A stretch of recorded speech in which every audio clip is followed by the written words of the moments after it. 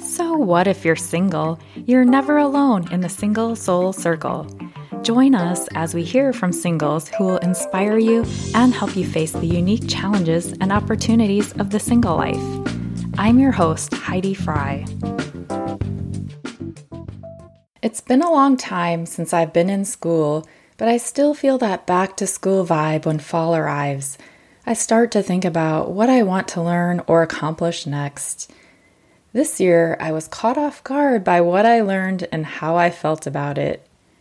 I traveled to Wisconsin for my parents' 50th anniversary the first week of September and stayed at my sister's house for a week. I wasn't sure what we would do during that week, other than buying wine and cheese curds for the party and enjoying the beautiful fall weather. I wonder if my sister already had a master plan or if it all just unfolded. I come from a family of crafters. My mom grew up sewing her own prom dresses and moved on to sewing us Barbie doll outfits and making doll houses out of old TV cases when we were kids. She also sewed most of our clothes, and her famous line was always, "I could make something like that," every time we saw a shirt we liked in a store. When the granddaughters arrived, she was studying American Girl outfit collections and creating her own version. When I was young, my mom tried to introduce me to sewing. I recall making a pair of shorts to earn a Girl Scouts badge, but I found it tedious and frustrating and didn't touch the sewing machine again. My sister, on the other hand, loved sewing. I remember being jealous that she could even sew more complicated things like blazers for work. She was always the artsy one, painting pictures that still hang on my parents' walls, making quilts, and completing cross stitches. Her latest crafting addiction is the Cricut. If you don't know what that is, it's basically a printer that can print out designs on vinyl or other materials to create things from t-shirt iron-ons, stickers that go on candles or mugs, or you can create cute cutout cards. I am sure there are a lot of other things you can do with it, but those are just a few that I know my sister is obsessed with. She also got my mom hooked on it, and we bought her a Cricut for Mother's Day. I guess she decided it was time to lure me into her world, since she had me as a captive audience for a week. She said we could make some cute t-shirts for my nieces and put my Single Soul Circle logo on a shirt to wear to an upcoming podcast conference. I decided that sounded like a good outcome, so I jumped in. At first, I looked at these tiny pieces of vinyl that I was supposed to pull out with what looked like a plaque scraper from the dentist's office. I wasn't sure I would have the patience for this.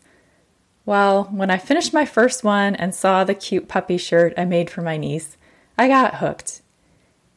My mom decided it would also be a great idea to make PJ pants or shorts to match the shirts, so a trip to Joann Fabrics was next for us. We started walking through the flannel aisle, and they had so many bright, beautiful fabric patterns from animals to tropical prints. I started pulling them off the shelf and throwing them in our little red cart. The moment I was fully in on this PJ pants and shorts project was when I saw a fabric that was the perfect pattern for a friend who's fighting leukemia. I have been wondering what I could give her that would be meaningful, and I knew this was it. I don't think I've ever seen my sister's eyes so wide in shock when she saw that. Number one, I was buying fabric, and number two, I was actually buying more fabric than both of them. Then the real learning began. It was time to sew.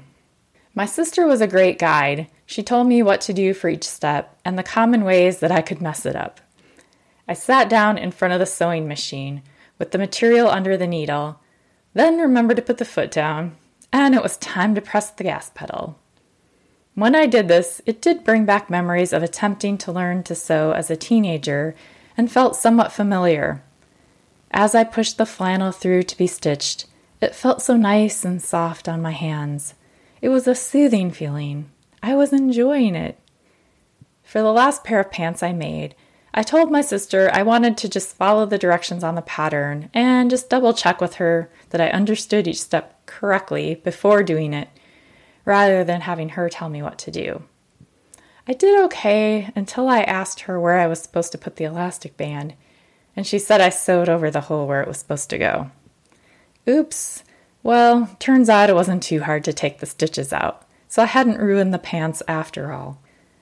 Seeing the finished product was a lot of fun, and I'm very excited to give my friend the pants and shorts I made for her. I hope it puts a smile on her face, as it did for me. So what did I learn from this crafting time with my sister? I learned that it can be fun to revisit an activity from childhood and see it with new eyes. I learned that doing things for friends can motivate me to learn something new. I also learned that I have told myself I can't do a lot of things in life. For example, I don't have the patience to sew, or I don't have the spatial awareness to understand how the pieces line up. What I found is that with some focus and motivation, I could overcome those obstacles and create things that make me proud and make me feel good. What could you go back to from your childhood to learn and see with new eyes? Thank you for listening to the Single Soul Circle podcast. If you'd like to be a guest or have an idea for a guest, email me at singlesoulcircle@gmail.com and be sure to check out our blog at singlesoulcircle.com.